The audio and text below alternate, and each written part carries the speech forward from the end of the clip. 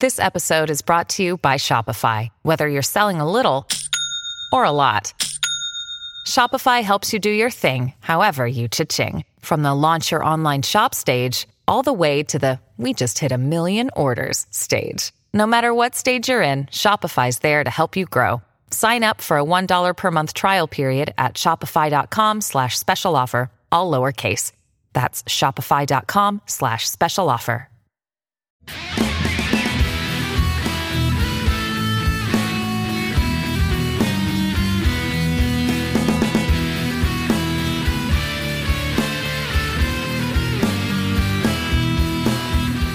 Welcome to MuggleCast episode 394, our big Fantastic Beasts Crimes of Grindelwald analysis episode. I'm Andrew. I'm Eric. Micah. And I'm We're joined Danielle. by a guest this week. Yep, that's her, Danielle. Oh, sorry. It's perfectly fine. We saw Crimes of Grindelwald with you, Danielle. You've actually been on the show before, I think. It's been a while, though. Yeah, it has been a while. At least a year, I think. But I've been listening since 2007, so it's like I've been here with you for a very long time. Fantastic. So you know that we intro ourselves at the beginning, and that's why you did such. You did that. Creature of habit, yeah. She's on it. But you live in Chicago, too, and you saw Crimes of Grindelwald with Eric, myself, and a few others last night. Here on Navy Pier, our screening wasn't very crowded. No. Kind of surprising. Yeah. We went to these fantastic fandom events with AMC and IMAX, and ours was on Navy Pier in Chicago, and that may have been why ours wasn't very crowded. Navy Pier is not the easiest movie theater to get to. So Yeah, it's kind of removed a little bit, and there were like 10 other AMCs doing it as well. At the same time on Tuesday before the movie came out. This whole Tuesday release date is really shocking, I think. yeah, I think they wanted to get some positive buzz from fans because I think they knew that the critics would be wishy-washy on it. Micah, how was your screening, though? Was that one crowded? It was fairly crowded, I would say. It wasn't packed, so probably similar to your experience at Navy Pier. I was in the heart of New York City in Times Square, and actually want to give a thank you and a shout out to Miranda Bullard, one of our Aww. Slug Club members who was there. Actually brought me some Birdie Bots every flavor bean because I have mentioned that I had never had them before, so I was able to down a few prior to the screening. As I think I mentioned on Twitter, I lucked out on the first one, which was cinnamon, but it was all downhill after that. So thank you, Miranda. That was very, very nice of you. So we are going to talk about many aspects of Crimes of Grindelwald today. So spoiler warning, if you haven't seen it, you probably should stop listening. You really need to see the movie first. I think we would all agree that you need to see this before listening to this episode. It's good to experience the surprises yourself in the theater. We're going to start with our general reactions to the movie, and then we'll get into the particular elements. So I'll start. I thought J.K. Rowling proved with this movie that she continues to be able to write some really clever stuff in the Wizarding world. There are some great moments in this movie where I'm like, oh, that is so smart. I still love J.K. Rowling. But I worry that her skill set is not made for writing movies. There's a lot happening in this movie, and she just naturally wants to pack a lot of info in. And WB lets her do it because she's J.K. Rowling. She's built this empire. That's probably part of the agreement. J.K. Rowling can do whatever she wants. But it's not working out in terms of writing. I did like a lot of the movie, though, and we'll talk about that later on. Eric, what do you think overall? Yeah, biggest takeaway for me was just how colorful this movie is. Because I may have mentioned this before on the podcast, but I was growing really tired of sort of the very colorless, bleak kind of deep blues and grays that like the last 5 David Yates directed Harry Potter films and Fantastic Beasts had. This film is a cornucopia or an explosion, a big, Weasley's firework of color. And so That honestly is like my biggest takeaway. Like, I'm so happy just on that one little fact. And then I think, story wise, it is overpacked, like you said. And I think there probably should have been like half as many plot lines or characters. Cause literally like a few characters have moments where they shine, but mostly it's just overpacked. And it's like being in a tube of a firework or watching a fireworks display. There's just so much banging around you. Micah? Yeah, I would agree with what both of you have already touched on. I thought it was entertaining from start to finish. I really did enjoy the beasts, probably most of all. But the movie tried to move too many plot lines with not enough context. And I think that goes to Andrew, your point about J.K. Rowling maybe just not being fit for screenwriting. And I think she probably wanted to provide a lot more backstory and detail, but just because of the timing of the film, being around 2 hours and change, just couldn't work. And I know we'll talk a lot about some of those moments, but agree, there was just too much happening in this film. Yeah. And what do you think, Danielle? I mean, not to parrot what's already been said, but I definitely agree with the idea that J.K. Rowling maybe isn't cut out for screenwriting. I was actually having those thoughts while I was watching the movie, which kind of took me out of it. I enjoyed the quiet character moments and like the moments where they're actually like enjoying the world around them, because that's what I think of when I think of Fantastic Beasts. And I do think that this one was more visually beautiful than the other films, but it just felt like the things that I liked were overwhelmed by overly complicated and just like constant exposition. Yeah. Mm-hmm. Like there wasn't a lot of downtime. And so my brain was working overtime a lot of the time. Yeah. You know what it reminds me a bit of is Deathly Hallows Part 2, where there's so much that they need to get to. But as a viewer, even a casual viewer, you're wondering, okay, well, how does this all fit together? What exactly is going on? And maybe it's not the best comparison I'm making, but I did feel like a lot of times in this film, it's only the second film. Why is there so much that just seems to be there's a lot of holes, in terms of the backstory, and I feel like she could have just taken more time to develop some of these characters and the situations that they're going through. Yeah, this would have made a good third film, I think. Yeah. Like a halfway point, because of all that's happening. She could have taken 2 or 3 things, made a second movie that's just about them, like introduce Bunty to everybody properly, because she ain't got the right screen time in this. Show a little bit more of how Credence gets to the point where, because he's already set on his journey, things like that could have been a decent second film. They really went all balls to the wall, need these climactic battle scenes, need these, super crazy special effects. And like, I think it suffers. I think the stories of these characters kind of suffer. Yeah. I found Bunty to be kind of useless. I don't think she needed to be in there. She's just thirsty for Newt. Yeah, can you take she's your like, hey, you shirt can swim off? shirtless. Really? It just wasn't justified. Like her existence wasn't justified. Nagini's existence wasn't really again. We've talked. Oh no, it's just not. They aren't given enough to do in the movie that gives them a reason to be in the movie. Yeah. So, all right. There's a ton to discuss. We're going to start with the biggest thing, the thing uttered at the very end of the movie. Credence is actually Aurelius Dumbledore. Hope I'm pronouncing that right. It was hard to hear what Grindelwald was saying a little bit. Really, not like that happened at the end of the last film either. Howie hi, that's all at all. Waiting for the script book. So I was kind of dumbfounded. Me too. I was like, huh.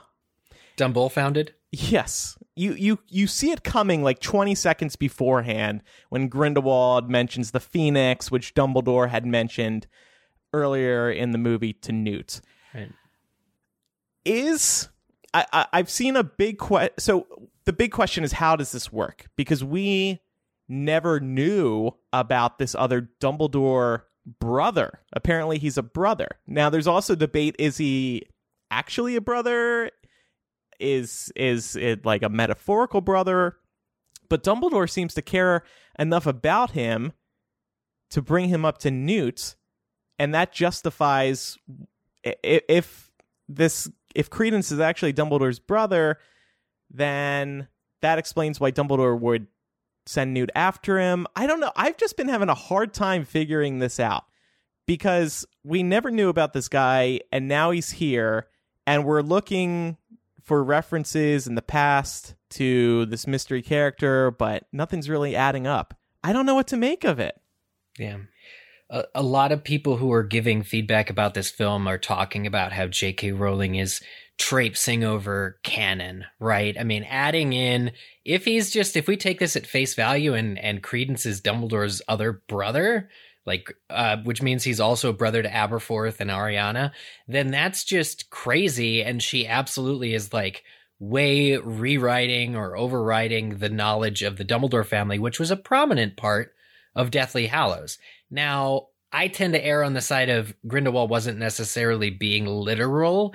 Either he doesn't exactly know exactly who Credence is, or, the way that Grindelwald talks, saying brother is just like, a member of the same human race as you. Like your brothers are going, brothers and sisters are going after each other, this, that, the other thing. So I prefer I think he is a Dumbledore because of the Phoenix, but I prefer to think that maybe he's Ariana's child. Because if we don't know specifically that she had a kid, but we also don't know specifically what traumatic event occurred to her. And we've spoken, Danielle, were you in that episode where we talked about Ariana, actually?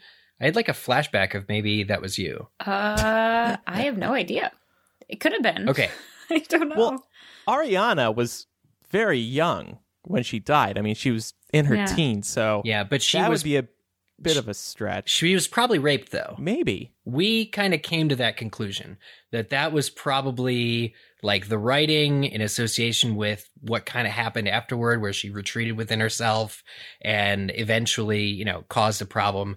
Could have been raped. And if she was raped by those Muggle boys, it would explain why Dumbledore's father went crazy and killed them or attacked them. And if a child was born, it would also explain why they wanted to give it away. It puts Credence on the boat.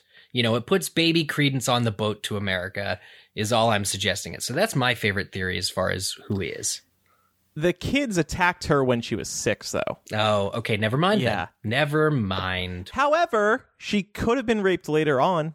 I mean, this isn't a fun discussion to be having, but, I mean, J.K. Rowling did kind of introduce rape in this movie to a certain extent. Yeah, so. With the Queenie Jacob thing. Well, Lita and or Corvus Lestrange, the mom. Oh, right. Yeah. Another theory that makes this work is that Eric referenced Deathly Hallows, and we're hearing in that book about Rita Skeeter's The Life and Lies of Albus Dumbledore. We were told that a lot of Dumbledore's life was shrouded in mystery. There are a lot of rumors, right? So we never really learned the full truth behind Dumbledore's life. So in that way, I could see J.K. Rowling adding this brother in. There was a brother. We never heard about him because Dumbledore was, a reserved man. Yeah. I just have a hard time believing that Grindelwald is being honest with Credence. Yeah. Remember the whole first movie, all the things he's trying to do to track down this Obscurus, and he's not even aware of the fact that it's Credence up until the very end when he reveals himself. And we know that Grindelwald is not trustworthy. He's a manipulator, but he needs Credence. He outright says this in their hideout when he's talking to Crawl, who is one of his followers, and he explicitly states that Credence is the only one that can kill Dumbledore. Now, is that because it's Dumbledore versus Dumbledore, or is it because it's the only entity powerful enough to kill Dumbledore? Because we know Grindelwald can't move against him, much like Dumbledore can't move against Grindelwald.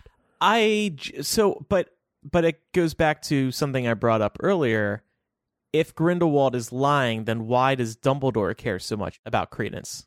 Well, everybody cares about Credence, though. That's the weirdest thing about this movie. Yeah. The entire wizarding government is not only aware of Credence's survival and existence, but they're dispatching entire teams of people to hunt for him. We mentioned this when it was in the previews and the press releases about how everybody's in Paris for Credence. He's like the most sought after wizard by like all of these departments. If he's secretly a Dumbledore, then that's a hell of a secret for the wizarding public to just agree to keep from everybody decades later when Rita Skeeter does her digging, especially working as closely with the Ministry as she does. If Credence really is a secret Dumbledore, it doesn't make sense to me that somebody at the Ministry wouldn't have just brought up that old rumor, seeing as how, for instance, in this movie, when they go and confront Dumbledore at Hogwarts, Dumbledore basically flat out says, I was gay with Grindelwald.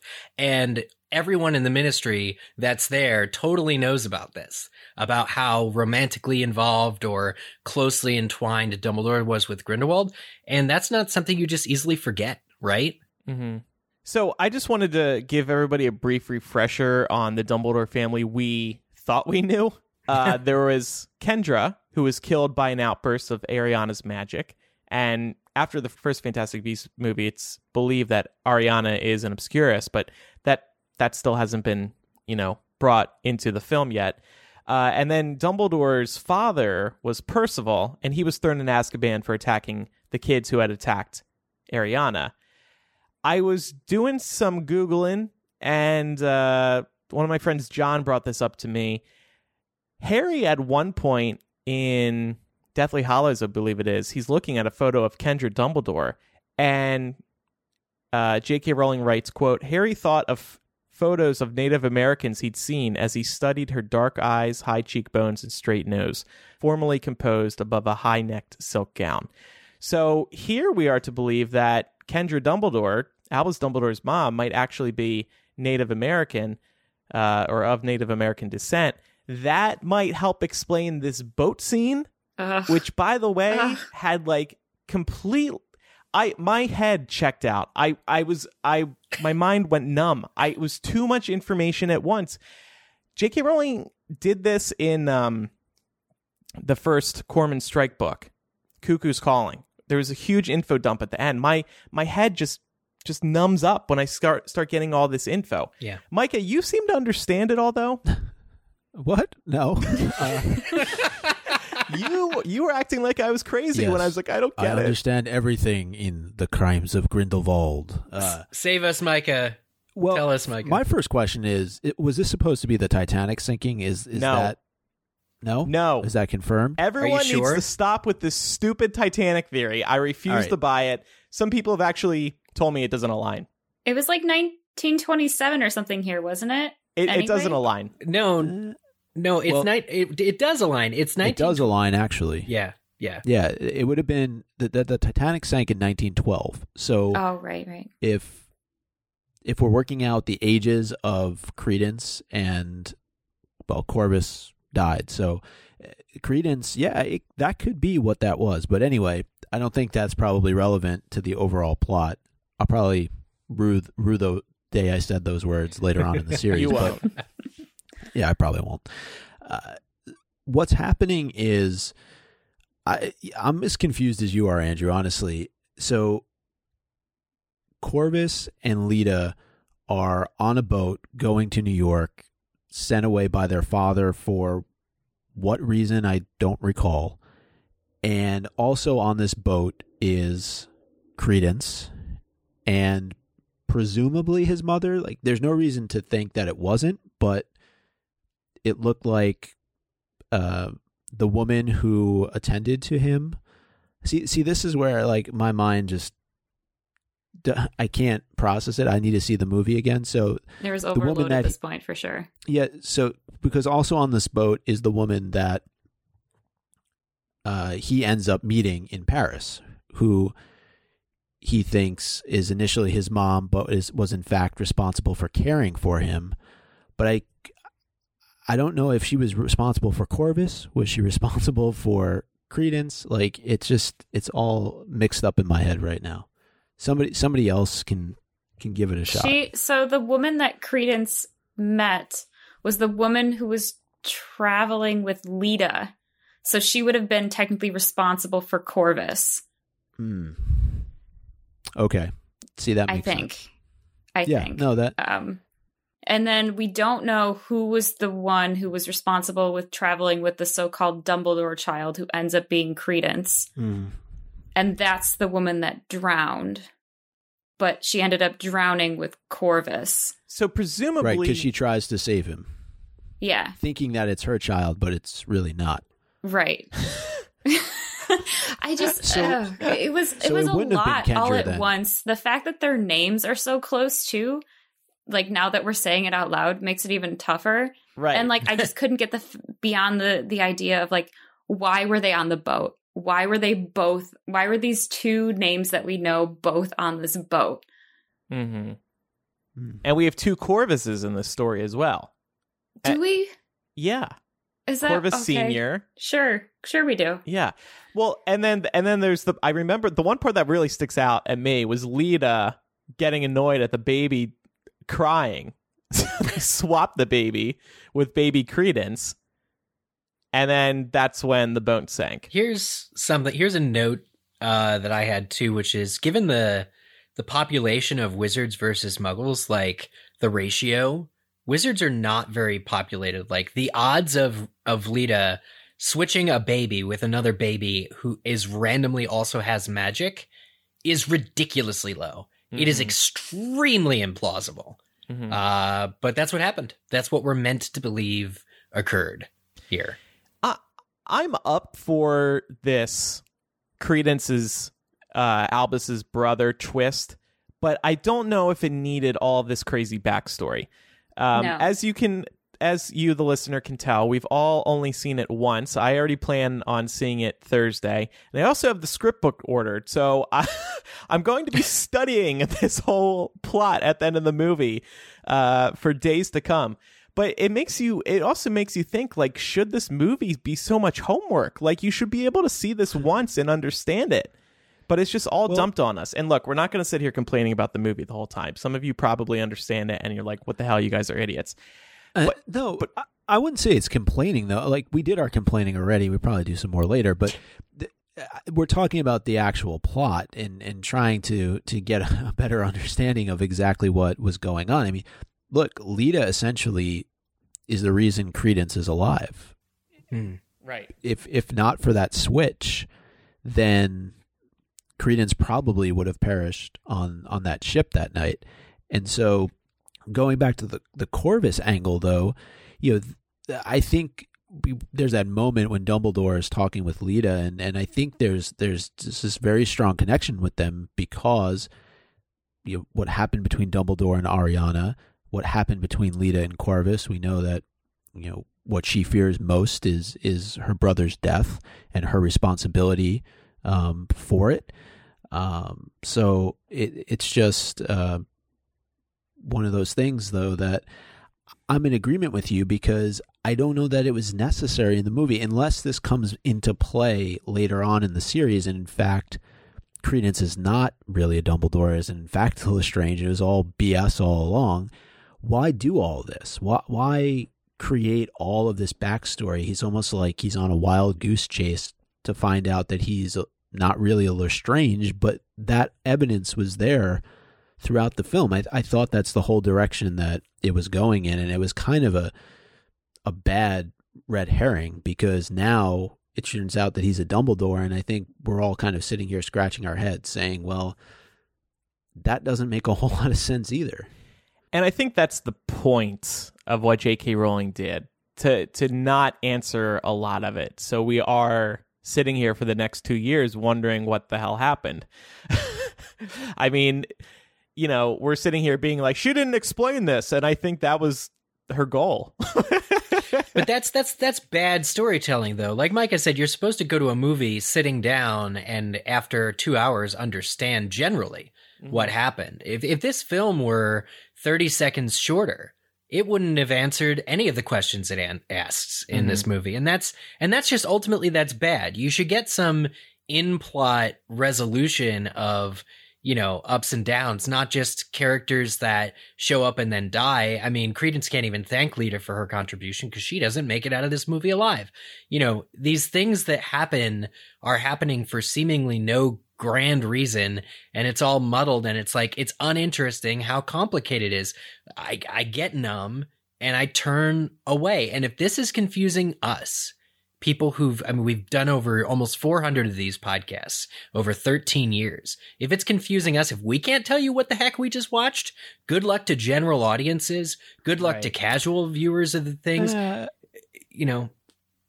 I don't disagree with you there, but I will say that there were a lot of moments that played very, very well in the theater, and that people really reacted positively to, that you could tell we're fans of the Potter series. I'm thinking of McGonagall. I'm thinking of Nicholas Flamel. They got very, very positive reactions in the theater. So I think there are certain things that people are going to enjoy no matter what. Yeah. But this whole backstory is confusing, quite honestly. And I know we'll get to talking about Yusuf Kama later, but what the relevance of him to the story, and my question about him is, if he made an unbreakable vow with his father all those years ago and Corvus died, why is he still beholden to an unbreakable vow? Like, that goes to the writing component of it. Yeah.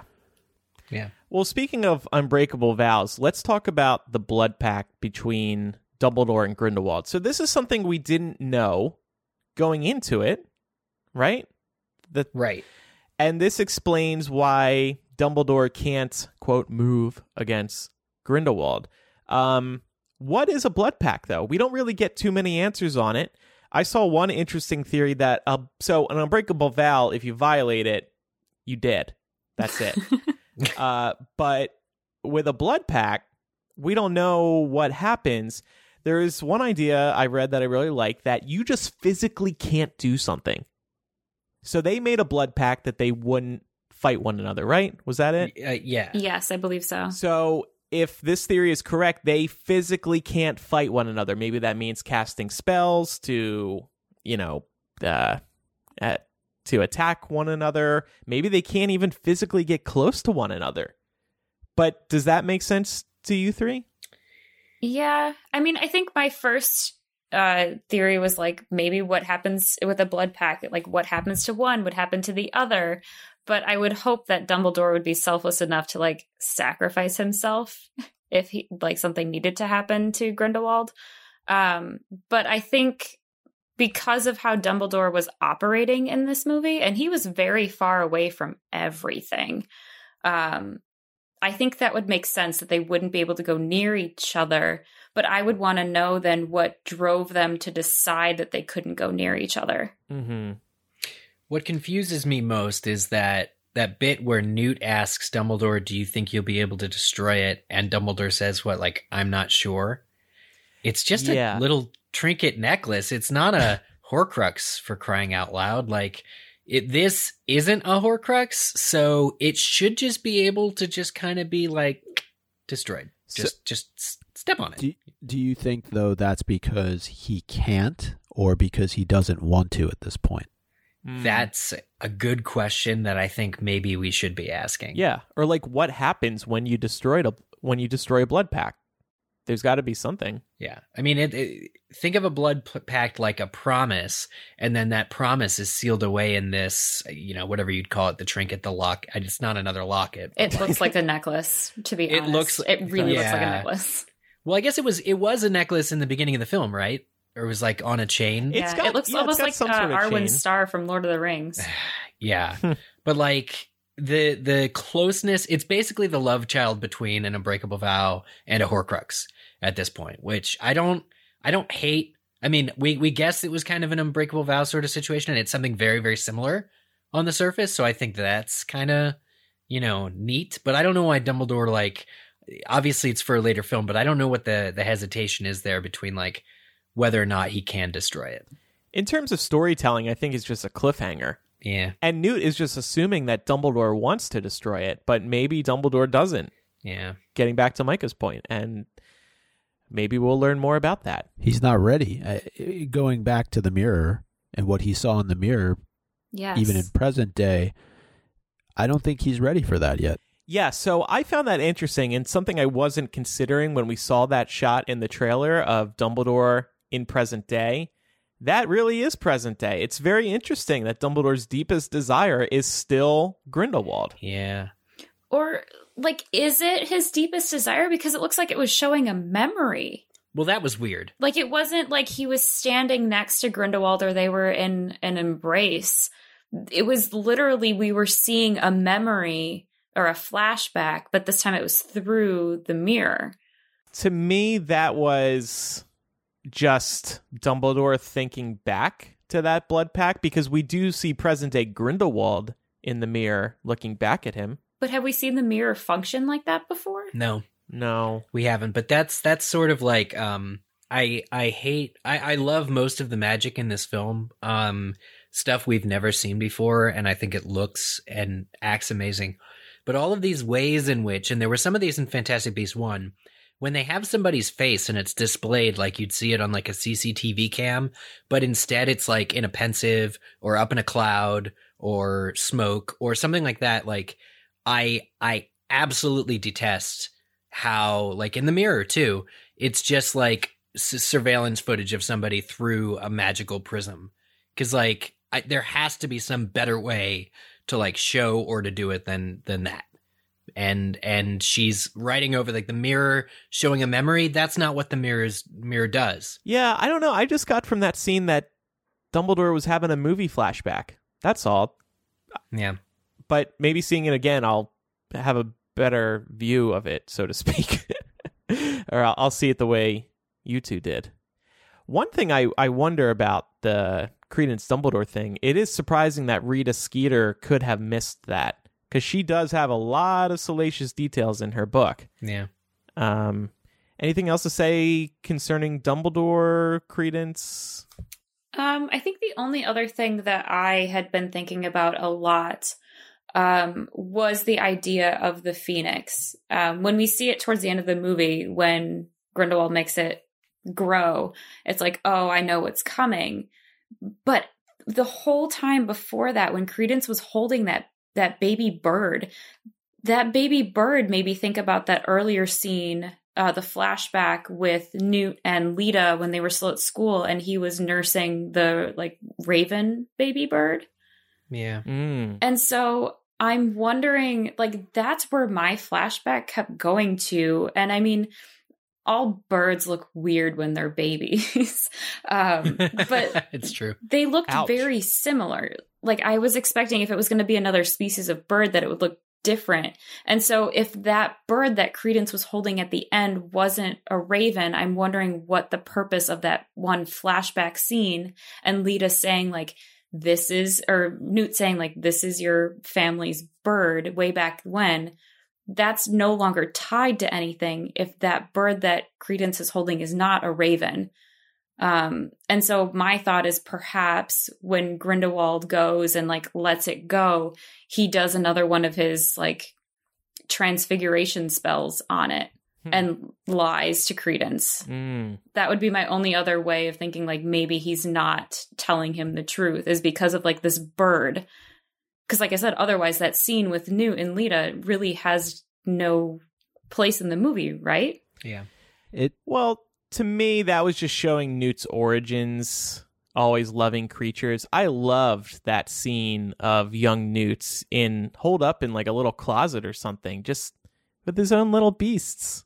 I thought that was so adorable. It was cute. And then they go out to that tree on an island, and at first I was like, oh my God, that's the baby Whomping Willow. Then I remember the Whomping Willow hasn't been around for that long. Yeah. Yeah. I mean, I guess my only counter argument to that is like this movie focused a lot on feline beasts and avian beasts. Yeah, there were too many birds. There was one too many. There were a lot of birds and a lot of cats. And so that's why I'm like thinking about those two specific types of beasts so much and why it feels like there should be more weight on them. Mm-hmm. It could have just been a misdirect to try and get us to not think of phoenixes for some reason. I mean, the other thing about the baby phoenix was that it was also with Credence on the rooftop, right? Unless that was just another bird altogether. But when Credence is with that bird on the rooftop, Grindelwald also shows up not long after that. Right. So he's in that he's in the same scenes essentially as this bird. So it could lend to your point, Danielle, that perhaps he's behind what's happening here. And let's not think that he isn't above transfiguration, as you mentioned, or even just coercion, right? Yeah. Well, does Credence also have the bird at the circus? Isn't he feeding it off on top of a barrel or something like that? Or is that, am I misremembering? Is that on the rooftop? There were dragons or something in a cage on top of that. I'm really terrible at what beasts were there. On top of that, like water, something that was in the tub. Fire drakes. Yeah, I do remember that. I'll have to rewatch and worry where that bird first comes in. But I mean, in the Newt backstory, it could have been any animal. It could have been even like baby Aragog, it could have been any other animal that Newt was looking after, and it was in fact a bird. So whether it was misdirection, which I think is probably the case, or whether it's just like, I don't know, oversaturation of bird beasts, it is really like, it adds to the film being confusing. J.K. Rowling's doing something with the birds. Yeah. That's for sure. Yeah. That's why we're going to Rio. There was like a DreamWorks movie, animated movie. Rio is all the birds. Is it a cockatiel? A big cockatiel? Something like that. Big colorful birds. But then at the very end, when we find out that Credence is allegedly a Dumbledore, we see a phoenix that looks just like Fawkes. That's who I assumed it was. I guess my brain just kind of went there automatically. But why would Fawkes be with Grindelwald? And then I went Googling because I wanted to see if J.K. Rowling ever said anything about that. And she did say in an interview once, but I don't know if I can trust anything she said in the past now. I mean, McGonagall was in this movie, and technically she shouldn't have been based on everything that we know from the books and Pottermore. Like, stuff like that doesn't add up anymore. And I'm like, I hate to say it, but I've kind of lost trust in J.K. Rowling because she is changing things to suit the plot. But so anyway, she did say in an interview once that Fawkes has only ever been owned by Dumbledore. So, oh man, it's just worrying. Like, I want to believe things that J.K. Rowling has said in the past, but when she does change things, like I said, McGonagall, and then the Nagini stuff is still like not totally adding up. And of course now this Credence Dumbledore thing, that's not adding up yet either. It's hard to trust what she said in the past. I agree. What was it though that Dumbledore tells Newt about how there's this, what would you call it? Just like this belief? Story? Yeah, myth of how phoenixes present themselves to Dumbledores, but not all of them clearly, because Aberforth, as far as we know, didn't have a phoenix. He got a billy goat for Christmas. Yeah. Well, now I'm also very curious about where Aberforth is. I feel like he's going to have to be cast at some point for this series. Yeah, especially if he's the other brother. Right, yeah. What about that brother? Let's just focus on the brother we know. Yeah.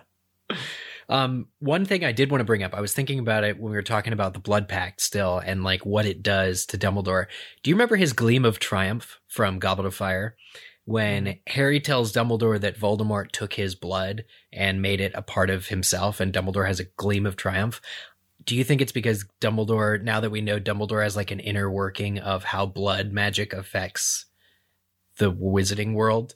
Like, he knew it would give Harry the advantage because he knew about his, like, if him and Grindelwald had a blood pact, then he knows a heck of a lot more about what magical blood does when it's intertwined or mixed with two living wizards. Isn't that kind of cool? Yeah. Do you think he ever tried to violate that blood pact? I think that might be what we're like gonna see. Or how, because I think in this case, it doesn't make Grindelwald weaker. It actually makes him stronger. The fact that he and Dumbledore either share blood or magically their blood is entwined either in a case or whatever it is. It definitely is to the disadvantage of the entire wizarding world that they did that. Well, do you think also the owner, like the person who holds that trinket, is added advantage over the other one? That's weird. Yeah, I don't know. perhaps. Because that kind of felt like a win when Newt and Dumbledore like finally have the trinket and Grindelwald doesn't have it. It seemed like something he was trying to squirrel away. And so I'm curious if that actual blood pact like affects the person who's holding it. Like they're somehow maybe above the pact if they have that thing, or if it gives them power of any kind. I was just wondering, though, with the blood pact and if it had ever been violated previously, going back to their youth, and if things got tense between the two of them and Grindelwald wanted to experiment more with Ariana and Albus tried to move against him in some capacity, was Ariana the casualty of Dumbledore trying to break the blood pact? Right. Because isn't it said that they don't know which one of them caused the curse that killed her? Yeah, I think it's very vague. Yeah, maybe it was both of them, or maybe it was Aberforth, because I seem to recall there being this huge fight between the three of them, between Aberforth and Grindelwald, and then Albus stepped in. Maybe now with this blood pact, it prevented him or caused some kind of concussive force that ended up killing Ariana because it was a violation of the blood pact they had made together. Yeah. Lots of questions. Yeah. Yeah. But then you wonder, I mean, when did they make that blood pact? It could have been after the Ariana incident. Yeah. So we mentioned McGonagall. We haven't gotten into that previously because that was a spoiler. From what we've read, it that does seem to be something that J.K. Rowling has changed. She added this reference to McGonagall, and maybe we'll see McGonagall again. It was a lighthearted moment in the book, or sorry, in the movie, seeing her yell at students and silence one of them and then unsilence them. A student silenced another student. McGonagall unsilenced the student, then silenced them again when they were being annoying. But yeah, so that doesn't align with what we've known previously. It doesn't particularly bother me because, like, all right, it's a fun moment for fans. Dumbledore's there, include McGonagall too, sure. Yeah, it doesn't bother me really either. Pottermore is where it said that she was born. They did the whole backstory on Minerva McGonagall and said that she was born in, like, the 40s. So she should not be 35 or a 30-year-old woman, like, in this time period. What bothered me more was the fact that they're kind of reverting to this whole Dumbledore runs the school and Minerva's his sidekick kind of thing. But actually, there's another headmaster. Like, Hogwarts has a headmaster. Where was that guy? Presumably it's a guy. Right. Where was the headmaster of Hogwarts when his school was invaded by this ministry folk? Why is Dumbledore seeming to be the one that calls the shots all of a sudden and Minerva's running in? Where's the headmaster? Like, is Dippet just like a deadbeat? Like, what's, it was just, it's intolerable to me that it's the Dumbledore and Minerva show again, because it's way too soon in the timeline for that. Even if she is alive. For them to be running the school. Yeah. Yeah. On the other hand, though, we are sitting here critiquing the film for there being too many characters. So, like, damned if you do, damned if you don't. But it's trying to track down who is headmaster or mistress at this point. I don't think it's Dippet yet. I think we talked about it on a previous episode. I'm okay with the McGonagall piece, honestly. I know it violates canon, but it's just like I said, it received really positive response in the theater. People were clapping and happy about it. So those types of things don't really bother me too much. There was also the mention of McLaggen, the young boy, who I would guess would be Cormac's grandfather, maybe? Yeah. And speaking of violating canon, Dumbledore is the Defense Against the Dark Arts teacher. We had only ever knew him to teach Transfiguration, so we actually found this out a while ago.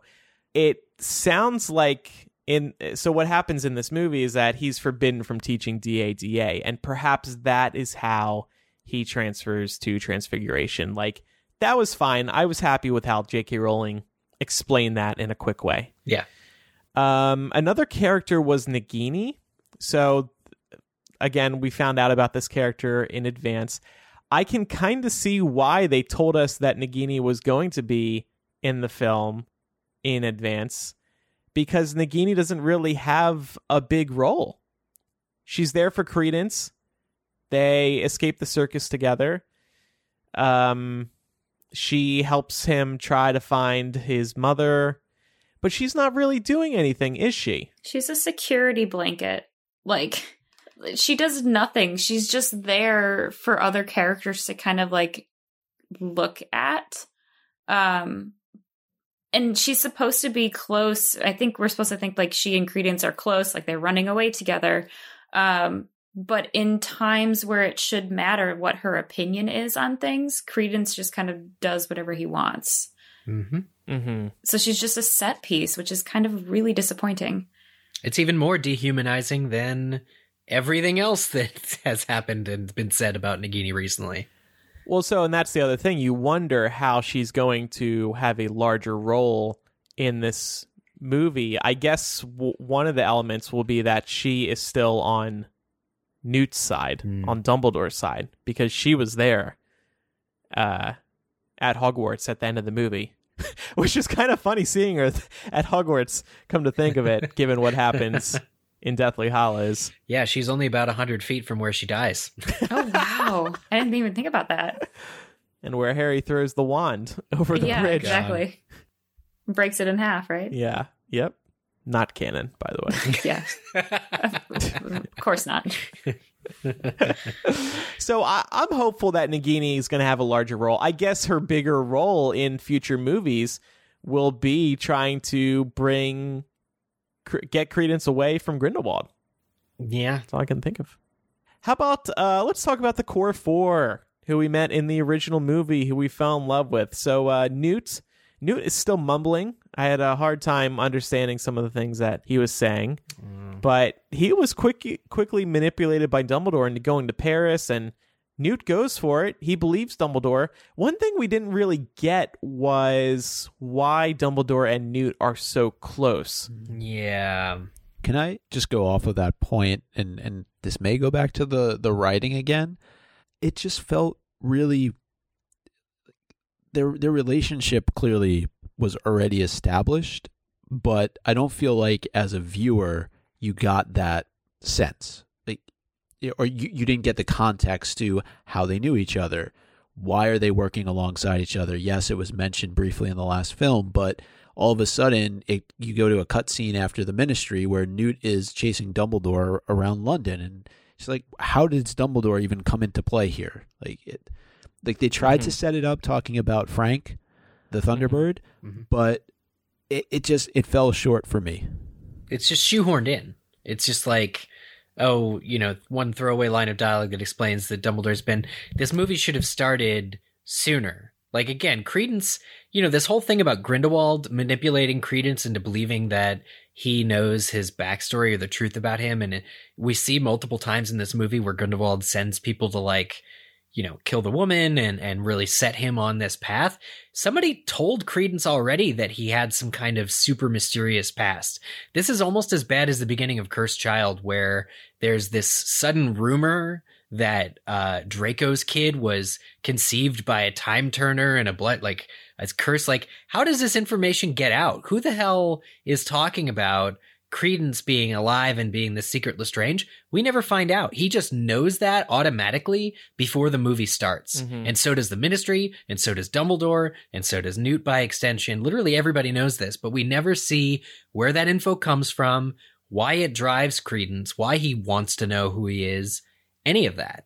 I did find it cute how Dumbledore was like, you didn't tell them I sent you for the Thunderbird, did you? And it was like, no, of course not. Like, that was a cool, friend moment.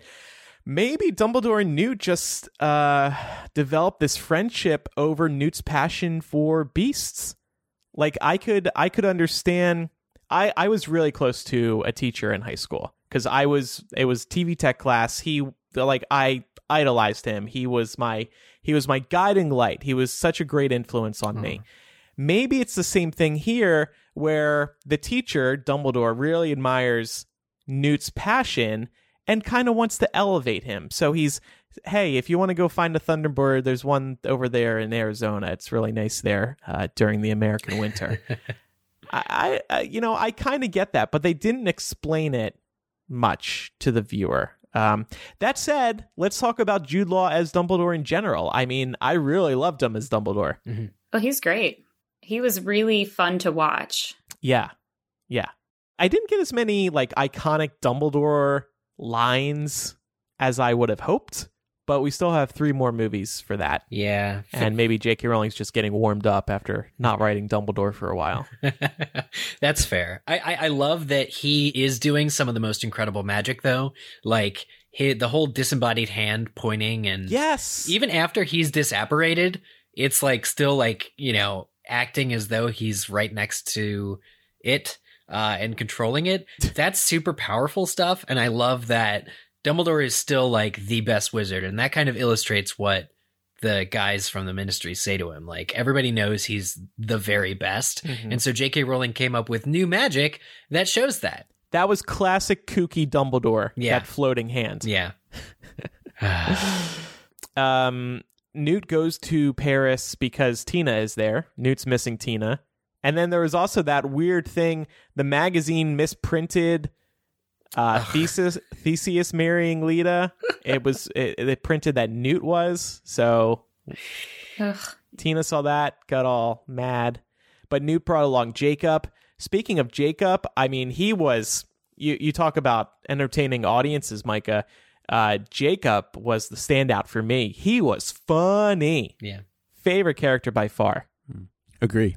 Yeah, I thought that Dan Fogler was great again as Jacob, and just entertaining, funny, had a lot of great jokes. So it kept the mood light, which I think that's what he's there for. Mm-hmm. Well, yeah, he also had great heart, and the arc with him and Queenie is heartbreaking. Right. But that's more on the Queenie side of things, that I think the Queenie, the Jacob stuff was, as far as I'm concerned, pitch perfect. Like you guys are saying, it was consistent from the first film to the second film, which is not something we can say about the other core 4. It was really reliable for being a funny thing or entertaining. But he did, also get maybe not so much the center of the heart of being like the heart of the film like he was in the first one.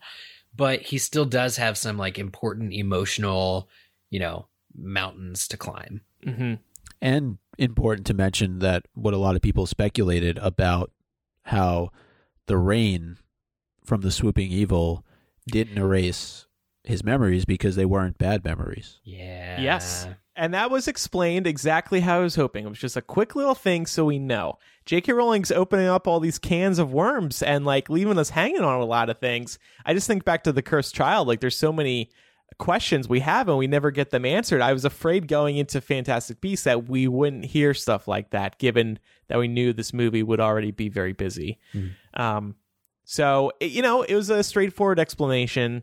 Good. That's all we needed. Speaking of their relationship, though, was the love potion really necessary to coerce Jacob and bring him all the way over to London? This was one of the areas, too, that I felt from a writing standpoint felt very, very rushed. Yeah. The whole dynamic between the two of them, the fact that they're all of a sudden fighting with each other, it happens very, very quickly, and then Queenie goes off on her own. She finds favor with Grindelwald and his followers, and that's it. It seemed like they could have used at least another movie to work up to that. Yep. So, I was a little disturbed by it because we only a few weeks ago spoke on this show about Merope Gaunt putting that love potion on Tom Riddle Sr., and we were talking about how it was rape. Mm-hmm. And seeing Queenie have Jacob under her control like that disturbed me because of that discussion that we just had. That said, some people have been saying, and I can see this explanation, Jacob loved Queenie, but Jacob was not ready to bring their relationship out into the open, whereas Queenie was, similar to how Grindelwald wants to bring all wizard kind out into the open. I mean, I think the reason why it doesn't sit well is because even though he did love her back, she's still taking away a large aspect of like consent. Yeah. Like, he's not consenting to be in the relationship that she wants. He's not consenting to marrying her. And I think that's why it felt so not great. That's you're right about the engagement. That whole thing was when he was under the potion. Yes. And when he confront, that's crazy. And when he confronts her and says, "When were you going to wake me up?" after we had 5 children, it really makes you think, well, that's crazy, right? Because she would have been content. I don't know, it's weird. I don't mind Queenie's arc in this film at all. She goes pretty much exactly how we predicted. That there would be a struggle, that she has a lot to lose and would probably be susceptible to Grindelwald's manipulation. All of that makes perfect sense and even tracks with the first film. But she's lost like 40 IQ points between the end of the first film and the beginning of this film. She sounds like a moron. She just does. I'm sorry. She's trying to explain it. You're right. She just sounds stupid. She sounds like she's a not intelligent person. And it's unfortunate because Alison Sudol is wonderful. A great talented actress who's brilliant and can pull off nuance. But the writing is not supporting Queenie actually having thought this through. The writing, it plays it off as if it's a humorful moment. We get to see Jacob vision, right? With like all the pink in the world and it's great. And then it's kind of like Ron when he has the love potion, when Newt scourgifies him or whatever. And he's just like, oh no, I'm sad. But it's kind of really horrifying and it's played up for laughs, but Queenie made some really stupid decisions, not the least of which was to destroy her relationship with her sister. Like, they don't speak, they don't talk in this movie. And that was a good thing about movie 1.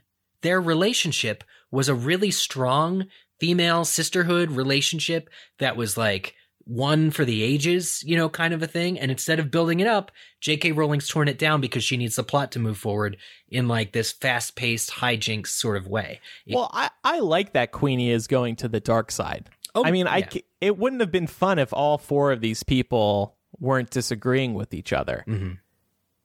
So, but do you think, I think the writing is just, it suffers because there would be a more convincing way to do that while still maintaining everyone's sensibility. We don't know why she makes the choices she does, specifically the choices to go home with a strange woman. A couple of other things. Well, yeah. So she's drinking Grindelwald's assistant's tea for a long time. Do you think that influenced Queenie's decision? It was a pretty persistent teapot.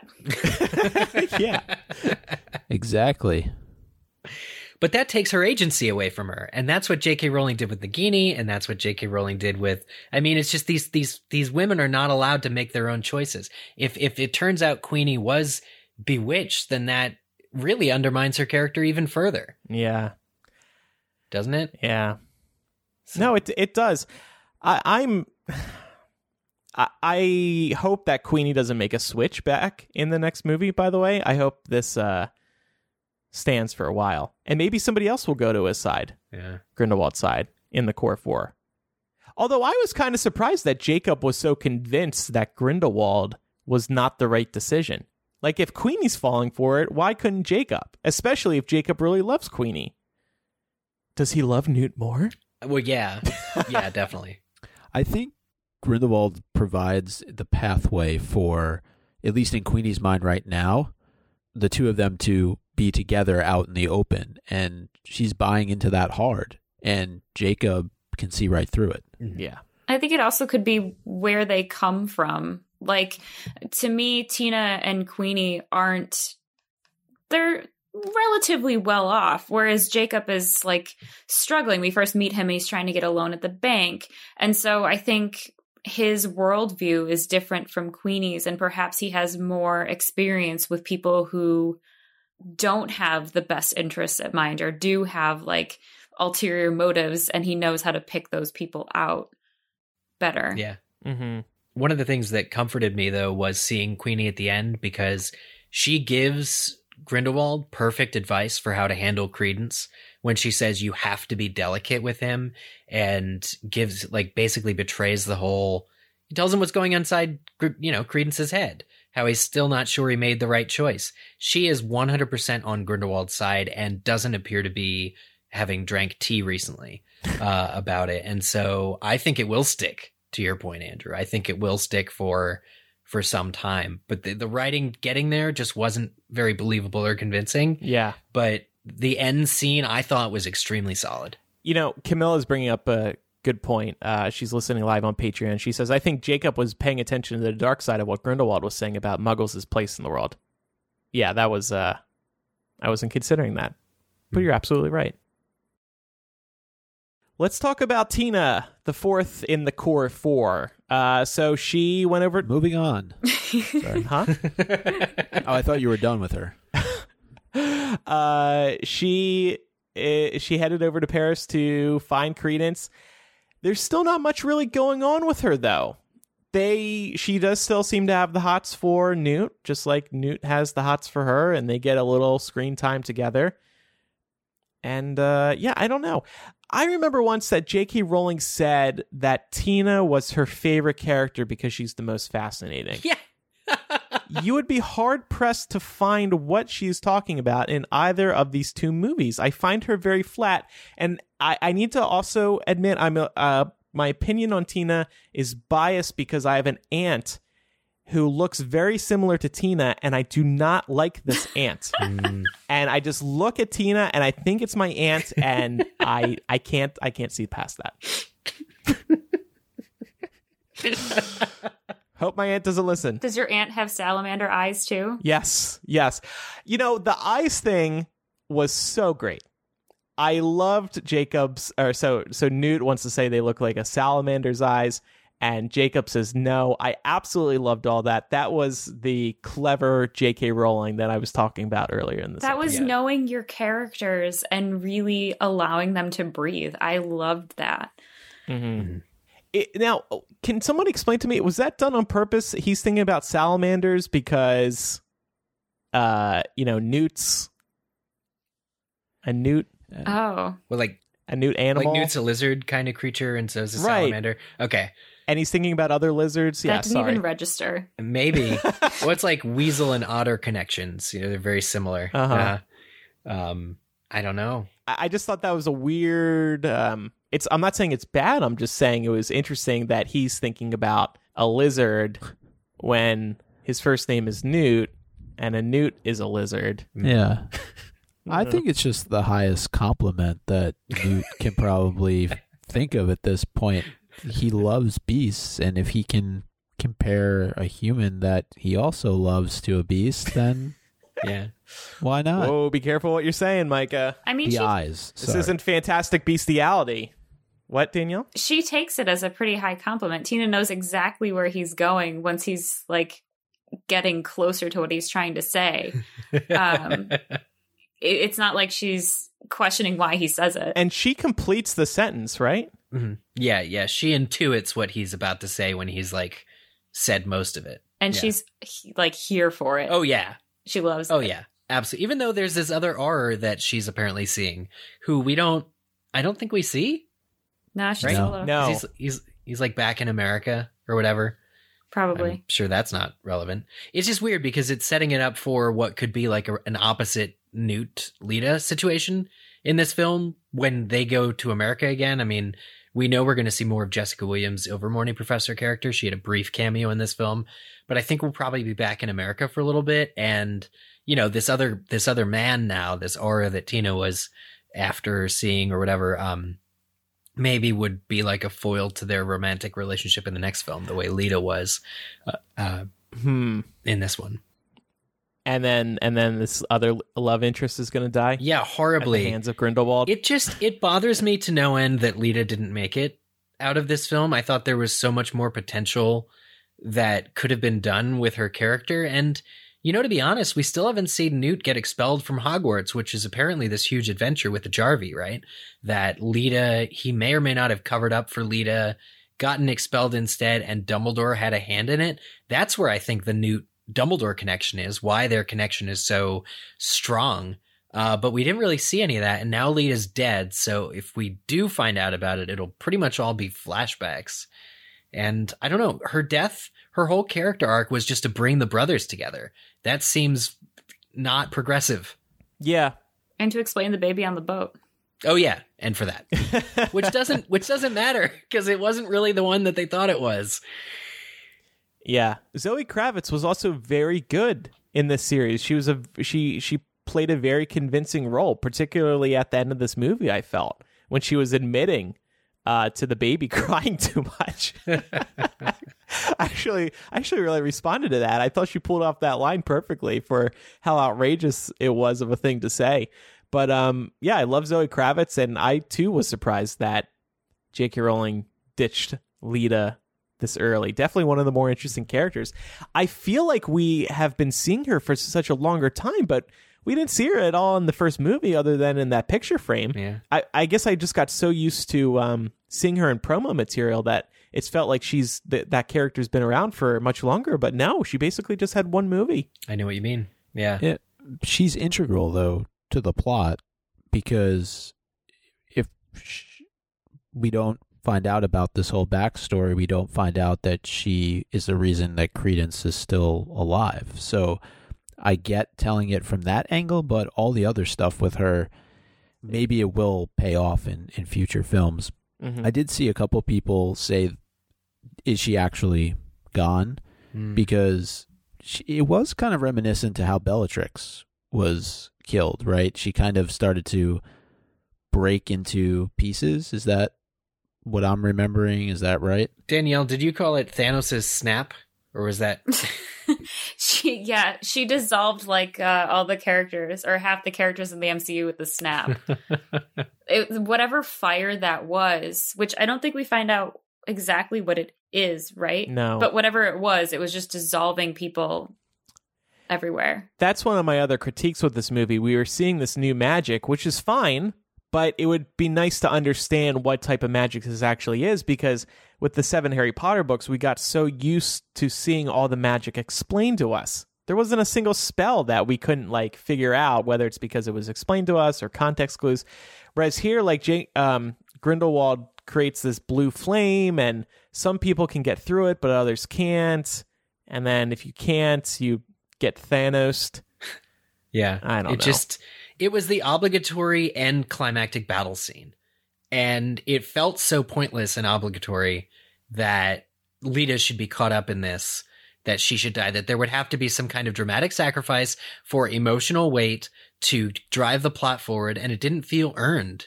Like, Grindelwald just creates this flame that's just so unbelievably complicated to destroy that he's able to get away. And in the meantime, the special effects department has their big, end battle. It honestly felt like the Burrow scene to me. Like the Burrow scene from Half-Blood Prince where the Burrow burns. And it's like, what's the point of this? It was just such a movieism. Well, and what was that dragon that he created? I didn't understand why it was a dragon. Smaug. Smaug. It looked like the devil. Like the classic Ram depiction of the devil with horns. And it was very anticlimactic when it just ended. Like I was expecting it to burst back out and there to be a whole nother fight sequence take place. It just kind of stopped, and that was it. Well, Nicholas Flamel saved the day. He got everybody together in a circle and said, look, guys, just go in a circle. And they did. Stick your wand in the ground. Yeah. Finite. I thought those spells were cool, by the way. I like that effect. Shoving a wand into the ground to create a spell. Yeah. Yeah. So moving on, we talked about Dumbledore and Jude Law. How about Grindelwald, played by Johnny Depp? How about not? So I was actually really looking forward to Johnny Depp as Grindelwald because I liked seeing him in the trailer. I thought he looked great. I liked the it looks like he was conducting an orchestra when conducting spells. But yeah, I don't know. I thought he was just fine. I didn't see any reason why it had to be Johnny Depp who was Grindelwald.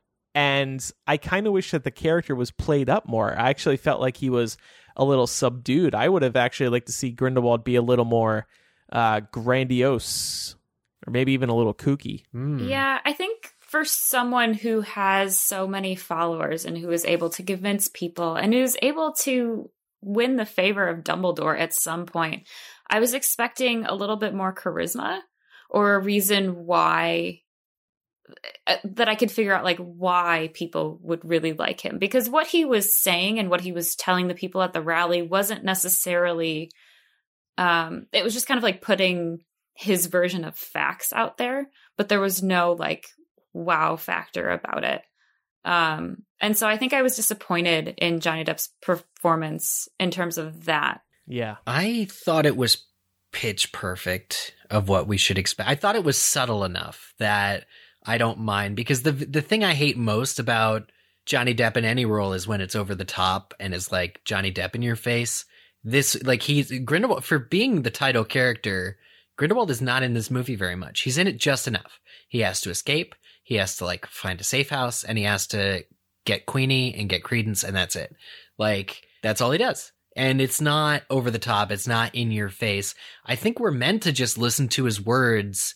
I think this movie's about the power of oratory, like rhetoric and stuff. I think if we had to get like what this movie's, I don't know why, but like, so Grindelwald is just talking, and it's not particularly interesting, but what he's saying is like, I don't know, the way he's saying it is really hooking these people. Yeah. And that's why I wish he was speaking in more of a grandiose fashion. Like the way he was presenting himself wasn't in a particularly persuasive way to me. I thought he was persuasive, though, primarily because of when he takes out his skull hookah and shows the war that's to come with the Muggle world.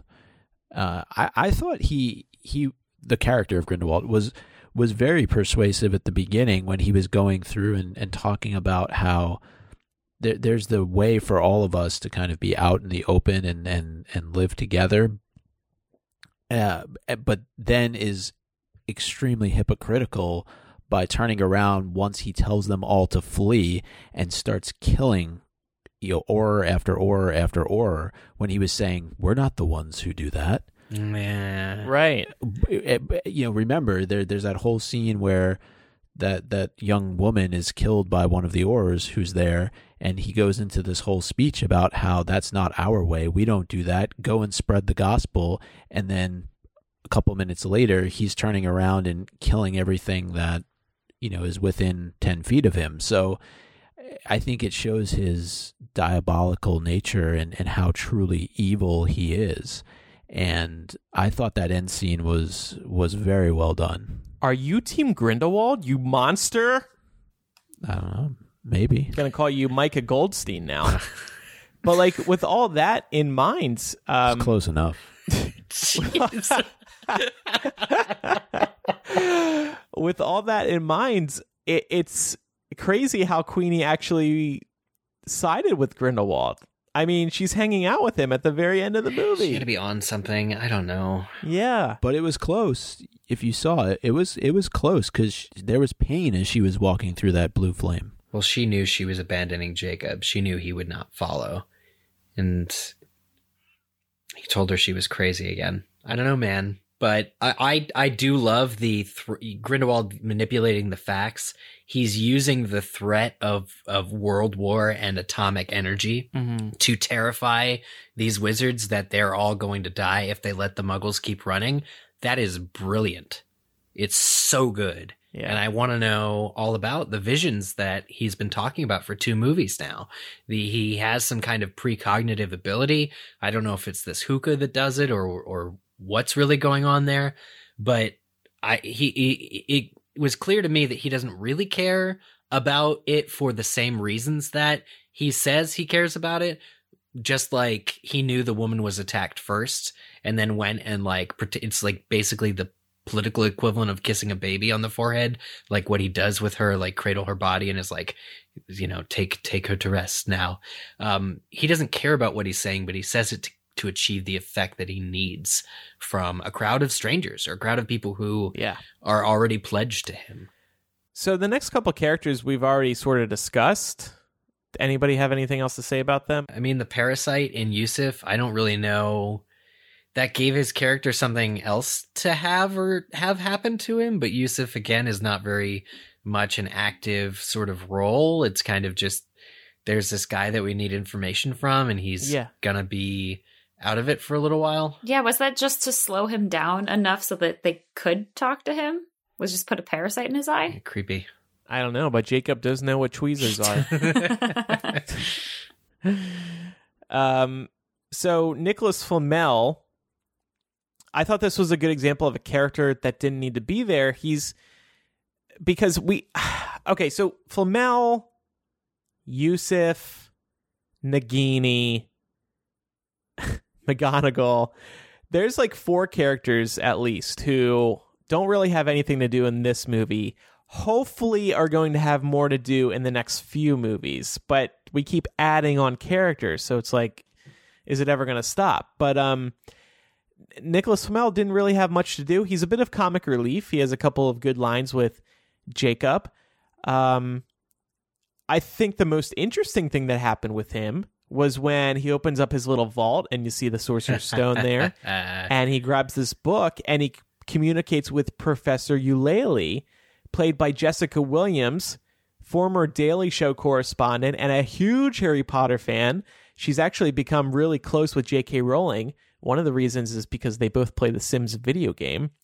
So anyway, Jessica Williams plays Professor Eulalie of Ilvermorny, and J.K. Rowling has said that Eulalie, I'm so afraid of tripping over it, will have a larger role in Fantastic Beasts 3. So obviously that was hinted at in this movie when Flamel opens up this book and he communicates with Professor Eulalie. To me, this seems like an Order of the Phoenix type group that... But what are they doing? And I think, Danielle, you might have an idea about that? I have no idea.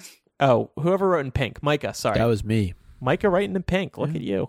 Yeah, I thought that it made sense if we're heading towards a world war, that the quote-unquote good side has a means of communication with each other. You know, we're not all in the UK where we can communicate by Patronus. So maybe they all have these books, and this is their means of communication. And I asked the question, that symbol that we saw, it was on the postcard from Dumbledore. It was also outside of Flamel's home.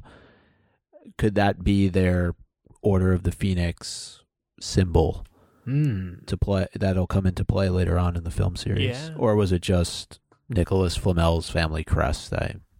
Could be either. Yeah. Right. The funny thing about Professor Eulalie is that if you didn't know, if J.K. Rowling didn't share that information on Twitter, you probably never would have known who that was. Nope. There is a little nameplate at the bottom of the book, but it's so small that it's hard to make out in the 5 to 10 seconds that she is talking to Flamel. Mm-hmm. But I did really love that because it does foreshadow something that's going to be happening in the next movie. So I was pleased to see that. Yeah. I mean, I'm glad you put this in here because I haven't done nearly as much research, or I haven't been watching J.K. Rowling as much as you have. So I had no idea who this is. I had no idea if she was alive or if she was dead.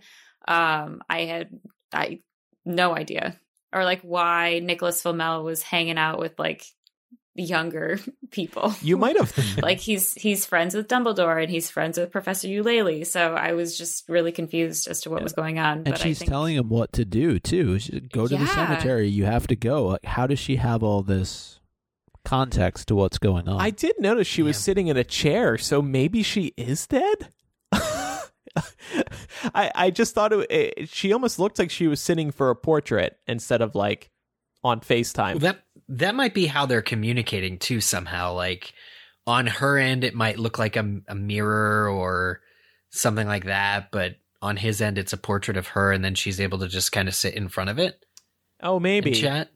That's kind of the impression I got, because the frame, the border, does look like a portrait. Maybe somebody who doesn't know what the book is just assumes it's like a photo album. Yeah, even though it is locked. And this was not long after Jacob and Flamel were staring into that crystal ball together.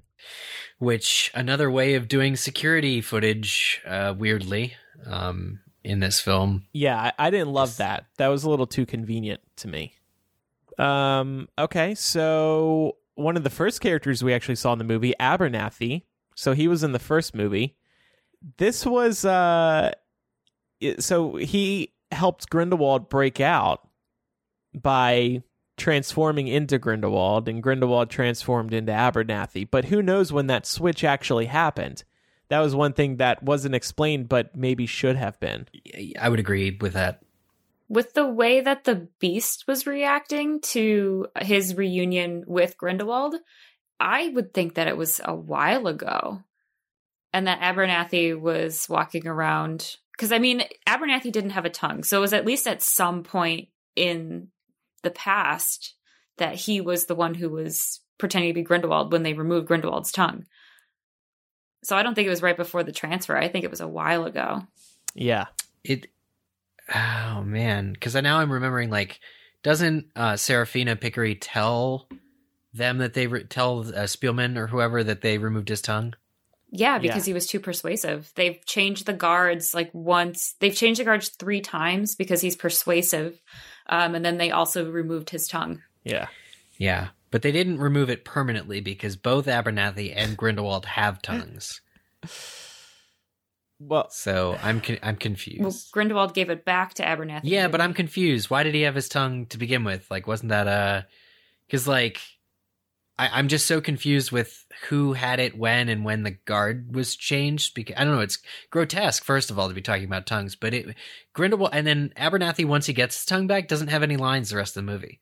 So it's just like, well, what is really like the point? Like, he's there, he's posing, breaking into the French ministry with the other woman, and is kind of a loyal, devoted servant, but really does not have a lot to do. I would have liked to have understood his character motivations better in general, given that we see him as just being this kind of overwhelmed mid-level. You wouldn't even think he was that. He's really a lackey. Important. Yeah, he's not important. He seemed like a Pettigrew-like character to me.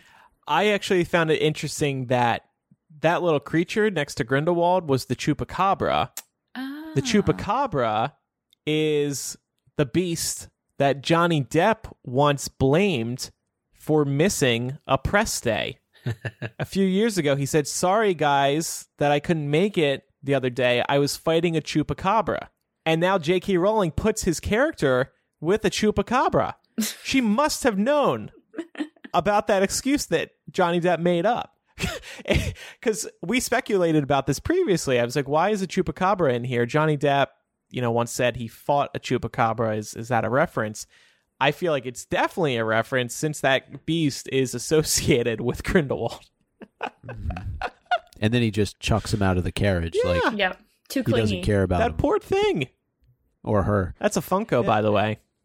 Well, and speaking of throwing things out of the carriage, Spielman, who is there during the transfer / escape, it gets tossed from the carriage, plunges down into, the Hudson River there, and Grindelwald lets him live. That was curious to me. He kills everybody else for the most part, and Spielman is left to live, and we also see Spielman show up at Hogwarts at the end of the film. So this character kind of bookends this movie.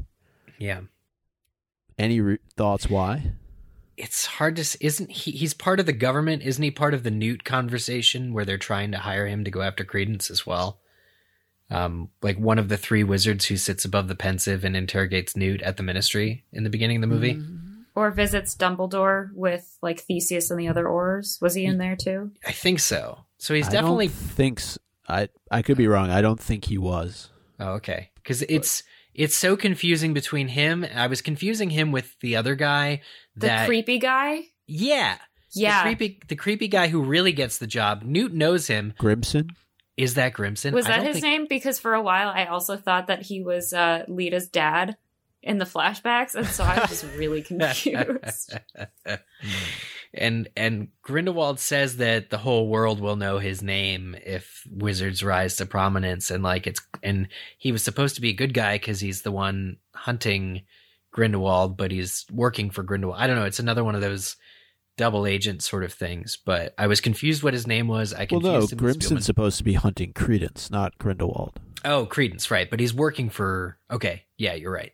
Yeah, he's a double agent. Yeah, I keep But Spielman, thinking, though, it just seemed out of place for him to be at Hogwarts because everybody else who was there had just fought Grindelwald.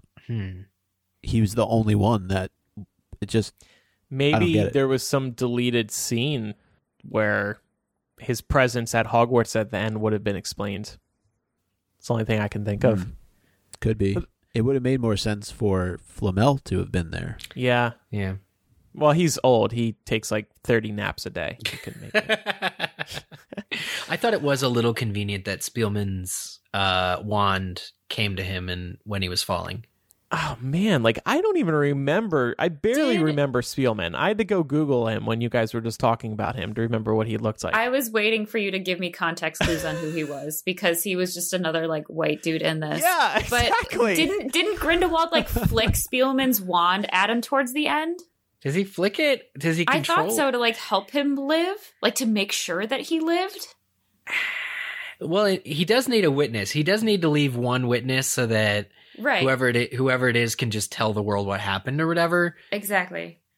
Interestingly, I'm pretty sure Spielman has the first lines in this movie. Because he's talking with Serafina as they're going to get Grindelwald at the very beginning of the film. So I think I'll confirm on Friday when my script book arrives, but I'm pretty sure he speaks first. It's just weird because who is he? Yep.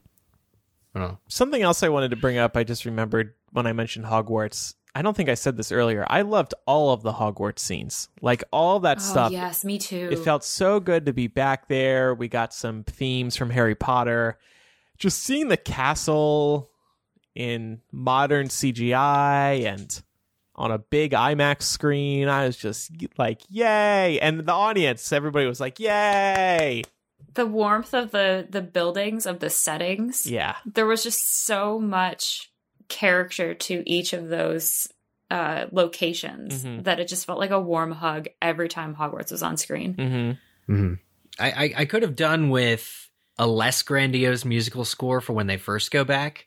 I love the old themes, but it was definitely pretty much everything from movie one as loud as possible. Oh, I loved that.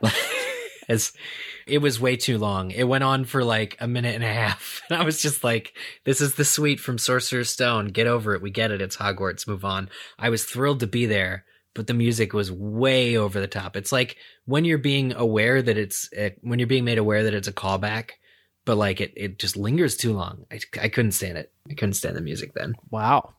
Mr. Party Pooper over here. Yeah. Eric started a round of applause in our theater when the Niffler... He was clapping a few times. Yeah, but he started... Well, the one I noticed was when the Niffler pulled the blood pack object out of Newt's coat. Yeah. And gave it to Dumbledore. Eric started the round of applause.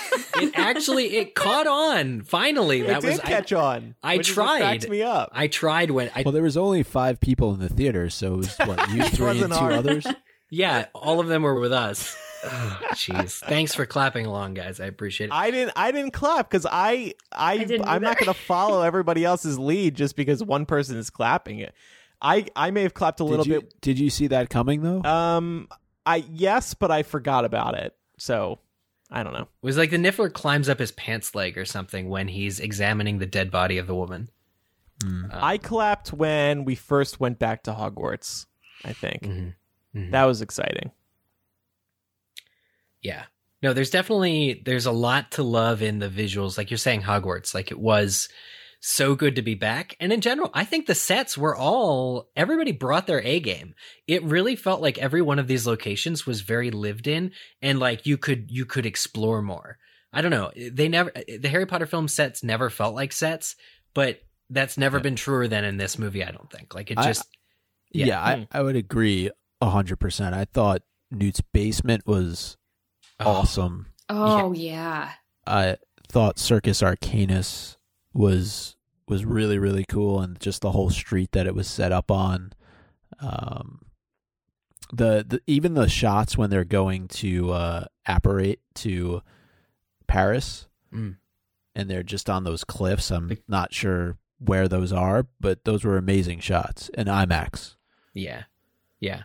It's the cliffs of Dover. It's famously just across from it's across the English Channel from France. And it's sort of they're chalk deposits, actually. They're chalk cliffs. Yeah. Okay, so what else do we want to... Let's talk for a minute about this. It's not, I don't know if you classify it. I guess it is a prophecy because it was mentioned in Lita's poster, right? That she is, what was the word? Implicated by prophecy. And it's almost as if there's this like myth or story, almost like the Tales of Beetle the Bard. Have you heard of this? Have you heard of that? Like people were saying it throughout the course of the film. And I need to get the script book because I cannot remember what the exact wording of it was. Yeah. No. They kept starting like in the middle of the story or just saying, have you read this? And they're like, yes. I don't remember getting the full thing. And if we did, it was in the middle of something else where it's gone. It's out of my brain. I agree. Yeah. What if we don't get it in the script book? Maybe we just have to wait for number 3. Yeah. Which is stupid. Sit down, Newt. But like, I'm going to tell you the full prophecy. is it that important if Lita is dead? Yeah, that's a good question. Well, too. I don't think it has anything to do with Lita. I think it has to do with Credence and his backstory.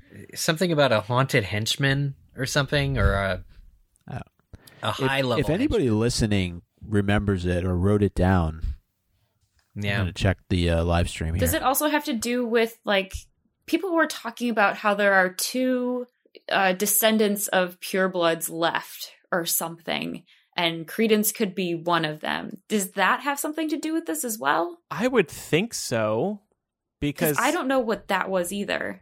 There was definitely a mention of a sister and a brother, and I don't remember exactly what was said. So if anybody that's listening now on Patreon remembers, let us know, and we can probably speculate more on it next episode once we actually have the script book as well.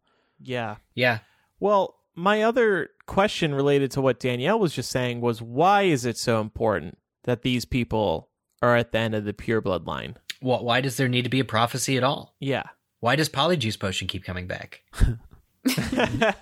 Newt used it too. It wasn't just all the transforming I did not like. Abernathy. Like, okay, once or twice, but it seemed like it happened a lot in this movie, and of course it happened in the first movie as well. So like, okay, that was the trick of the first movie, so time to do something else.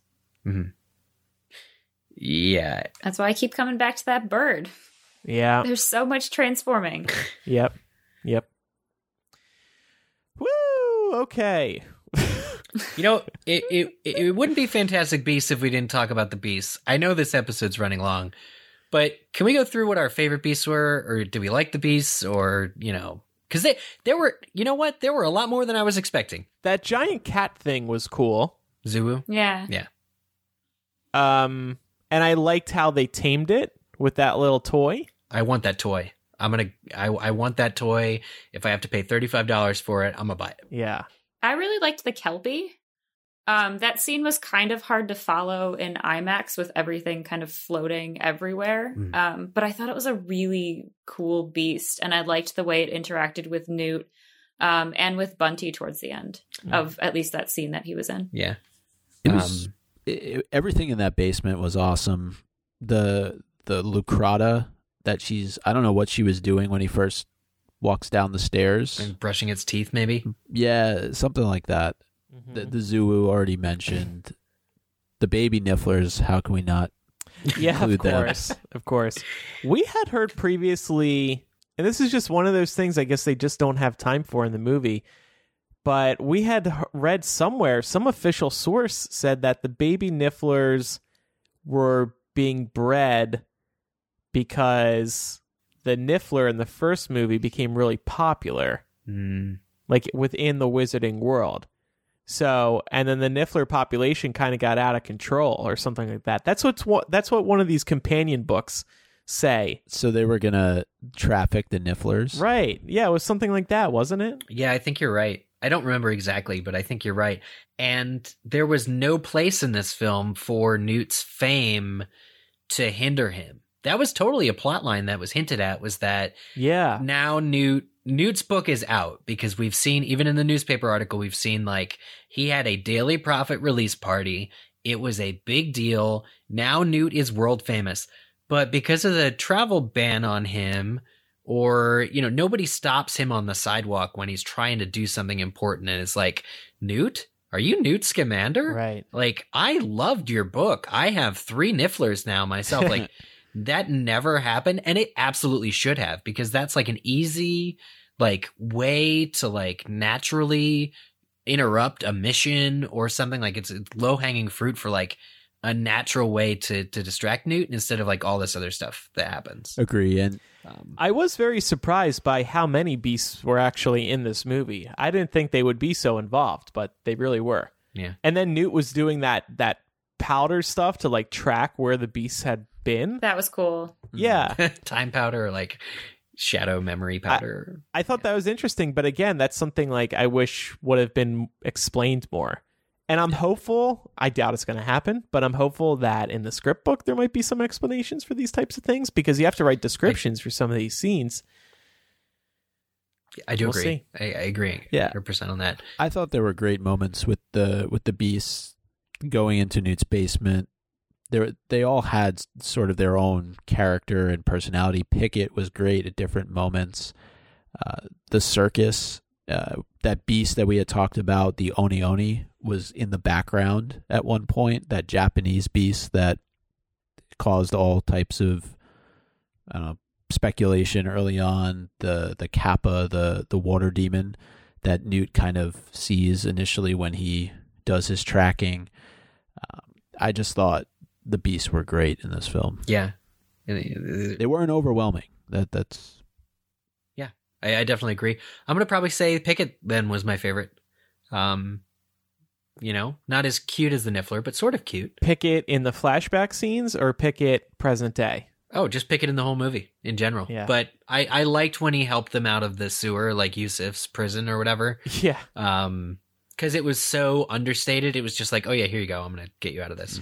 I feel like there's a huge opportunity right now. Like, J.K. Rowling really could have shifted into making this series all about the beasts because of the popularity of Pokemon.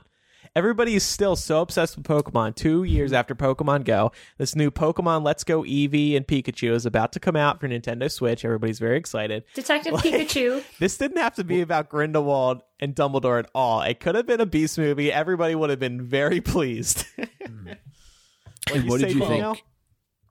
Detective Pikachu. Yeah, Detective yeah. Pikachu's coming out too, right? Detective Pikachu. There you go. There we go. What did you make of the Matagos in the Ministry? Oh, They creep me out. creepy, weird. Yeah. Creepy, weird, unexplained. Are they spirits? And I got confused as hell when they're on the Zoo. Does Newt apparate and then Sidalong apparate the Zoo to No, another place? it's mentioned in the film that they can travel very far distances in very short periods of time. But it seemed like because they were fighting these spirit cats that they went into the spirit realm for a second. Yeah, It was a very weird kind of thing. and then they turned into kittens. Yeah, I don't know. They probably just got caught in the transfer. Yeah. So, how about this for a final question? And then we're going to do a lot more in the days and weeks ahead. What were the crimes of Grindelwald? Yes, thank you. Danielle, I mean, don't know what this title was. I'm just reading your question, so you're welcome.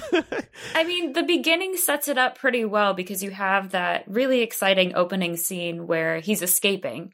And you have Serafina actually talking about him being returned to Europe to be put on trial for his crimes. And so there I was like, okay, well, here we go. This is the title. But then he's obviously never brought to any sort of justice. The police don't even really go after him at the rally. Yeah. Even though he's a fugitive, they like are there for the people who show up to the rally. They're not there for Grindelwald. They're not talking about his crimes. So what is the title? So, like, part of me thinks that it was strictly a marketing move. Because I think back to The Hobbit, when WB was naming The Hobbit, and at one point they had one name for the third one, but then they changed it to this very direct name, The Battle of the Five Armies. It was just so, like, it was just so dumb. And the Crimes of Grindelwald, I think, is the same thing, where they're trying to make this like statement to try to get people excited. But if you want to think about it on a deeper level, then the Crimes of Grindelwald are killing Lita, are maybe lying to Credence. Are these actual crimes? Well, the killing is, but lying to Credence, like that's something that has major implications and obviously sets up the next few movies and leaves us all like, oh my God, what the hell happened? So I feel like you could argue that a crime of Grindelwald is lying to Credence to try to make him kill Dumbledore. I don't know. Tweet J.K. Rowling, see what she'll say to you after Friday. I'm curious if she's going to talk about it, because like they're doing this whole Protect the Secrets campaign, just like they did for Cursed Child. Yeah. J.K. Rowling still isn't talking about Cursed Child. Is she going to talk about Grindelwald? She should. I really think that if this film is confusing the deepest Harry Potter fans, I need her to write stuff on Pottermore again. I need her to write stuff on Pottermore that answers a couple questions. You don't need to spoil the future series. You don't need to spoil the future films at all. If she can just explain what the hell happened that we all just watched, I'm going to see it again. I'm going to see it probably 3 times. If she can just explain what it is we're watching, I would be very grateful, because it's not clear. It's just not clear. As for the Crimes of Grindelwald, being an MRFing sorcerer, I don't, being too sexy. I don't, what do you? I think it's going to be something that we're able to look back on with more understanding once we see the other films to get a sense. He's probably laying groundwork. Yes, he was taken or was trying to be taken to Europe to answer for his previous crimes, but I think a lot of what he's doing now is laying the groundwork for crimes that will be committed in the future. Yeah. So, yeah. I did have one other thing before we kind of wrap it up. We opened talking about I don't know if we even mentioned that, at least in my theater, there was this comparison video between Potter and Fantastic Beasts to kind of get people ready. Jude Law, Eddie Redmayne. We're talking about all the connections between the two films series. Oh.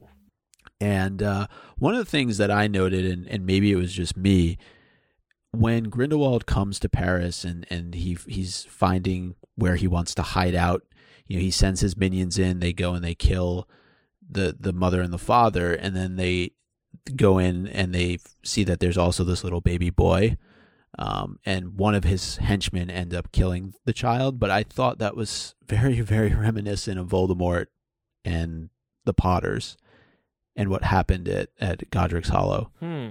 Yeah, I'd agree with you. Bad writing. No, I'm just joking. No, it is. There's another moment of Grindelwald's hypocrisy, because he's talking moments before then about, I don't know, what they're willing to do or what they're willing to go to, and then he just has his follower kill this baby seconds later.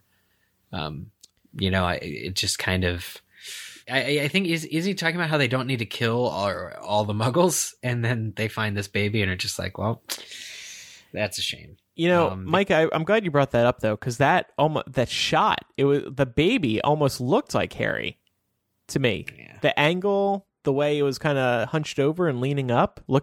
Mm-hmm. Was that just me? In the moment, that connection did not register, but thinking back on it, I can definitely see, I can see the connection there, and I'm seeing exactly what you're seeing, Andrew, or what you're thinking of. Yeah. Just the way that the baby was looking up at the camera, right, with like a curiosity in his eyes. Right. I bet if we do a side-by-side of that once this movie is out on DVD, I think it's going to look very similar. Maybe on purpose. Who knows? So let's wrap it up there. Like I said, so we're recording on Wednesday night. We saw it Tuesday night. I'm personally seeing it Thursday night. I assume y'all are going to be seeing it again sometime this weekend. Yeah. Nah. We will be doing another episode on Monday, and that episode we're going to get everybody's feedback in on. So we're recording before it officially opens worldwide. So over the next few days, we encourage everybody to send in their feedback, mugglecast@gmail.com. You can use the contact form on mugglecast.com. You can tweet us, twitter.com/mugglecast or facebook.com/mugglecast. We also have the voicemail line. We would love if you called in. I know we're already getting calls. 1-920-3-MUGGLE. That's 1-920-368-4453. Just remember to keep your messages around a minute and try to record in a quiet place, unless you're in the movie theater. I would love if somebody called us from the movie theater right after seeing the movie and we can hear the music playing in the background. Don't call during the movie. During the movie. Don't be that person. Call us while Newt is trying to give Tina the salamander line. You know what? No, call us. Never mind. I'm encouraging people to record the movie. That's not right. Never mind. I was going to say call us during the Yusuf Lita backstory, so we can hear it and figure it out. But I'm kidding. We'll have the script book. Yeah. So yeah, between seeing it again, between reading the script book, I think our opinions on the movie and the plot are going to evolve over the next few days. So it'll be interesting to talk about it again on Monday with everybody's feedback. Yeah, for sure. I have a Quizits question for everybody. Let's hear it. Okay, so last week's question, asked by Micah, was what are the names of Newt's 3 pet Kneazles? And the answer is that his Kneazles, and this is in the future when he's older, are called Hoppy, Millie, and Mauler. And it's, what's the word? A gallery of rogues, or all of our favorite people answered this on Twitter, including the real Slim Brady, Denise, Hollywood Carl's Hand, Where in the World is Kevin Steck, Charlie, Father of Dragons, Count Ravioli is back and submitted, Samwise Gamgee, Vaping with Dad, and the insufferable know-it-all all got the correct answer. So congratulations to all of you guys for getting the correct answer. Next week's question, and this is for our live show on Monday, so it's a very timely question that I tried, but we asked each other on the last episode what the opening weekend gross would be for the United States for this film. That's the Quizits question. What is the opening weekend domestic U.S. box office total of Fantastic Beasts 2: Crimes of Grindelwald? And this is going to be a question that you can't even answer until Monday morning. So there's a very short turnaround before we record at noon Eastern on Monday. Tricky. We'll also be streaming that live on Patreon, by the way. Patreon.com/MuggleCast is where you can support us. I also, speaking of Quizitch, want to give a shout out to one of our listeners, Mandy. So while we were recording tonight, Trivia HQ, the popular trivia app, was doing a Harry Potter night. She was one of the winners, and she won $218. Nice. You guys, we should have done that. Well, I actually was playing while we were recording, but I didn't want to disrupt the show. Me too. You too? Which one did you get bounced on? I lost at the Chocolate Frog card. Oh, really? It said, who's Dumbledore's partner on the Chocolate Frog card? Oh. You thought of the wrong partner, Andrew. Yeah. Yeah. Was it Flamel? Yes. Oh. I lost on, I think it was the next one about the Hogwarts song. It's like, which of these is not mentioned in the Hogwarts school song? Oh. Yeah. Huh. So It was a $50,000 jackpot. That's nothing. I mean, we give away $100,000 here on MuggleCast every week in our Quizitch. But $50,000 jackpot on HQ Trivia. And yeah, congrats to Mandy and anyone else who may have won. Well done. And Mike is ready for bed. So on that note, Danielle, thanks for joining us. It was great having you on and seeing the movie with you Yes, thank you so yesterday. much for having me back. It was a pleasure. Sure thing. And again, we will be recording another episode on Monday, incorporating everybody's feedback. We can all figure this movie out together. We want to hear the good, the bad, the ugly, and everything in between. Thanks, everybody, for listening. I'm Andrew. I'm Eric. Micah. And I'm Danielle. Bye, everybody. Bye. Bye.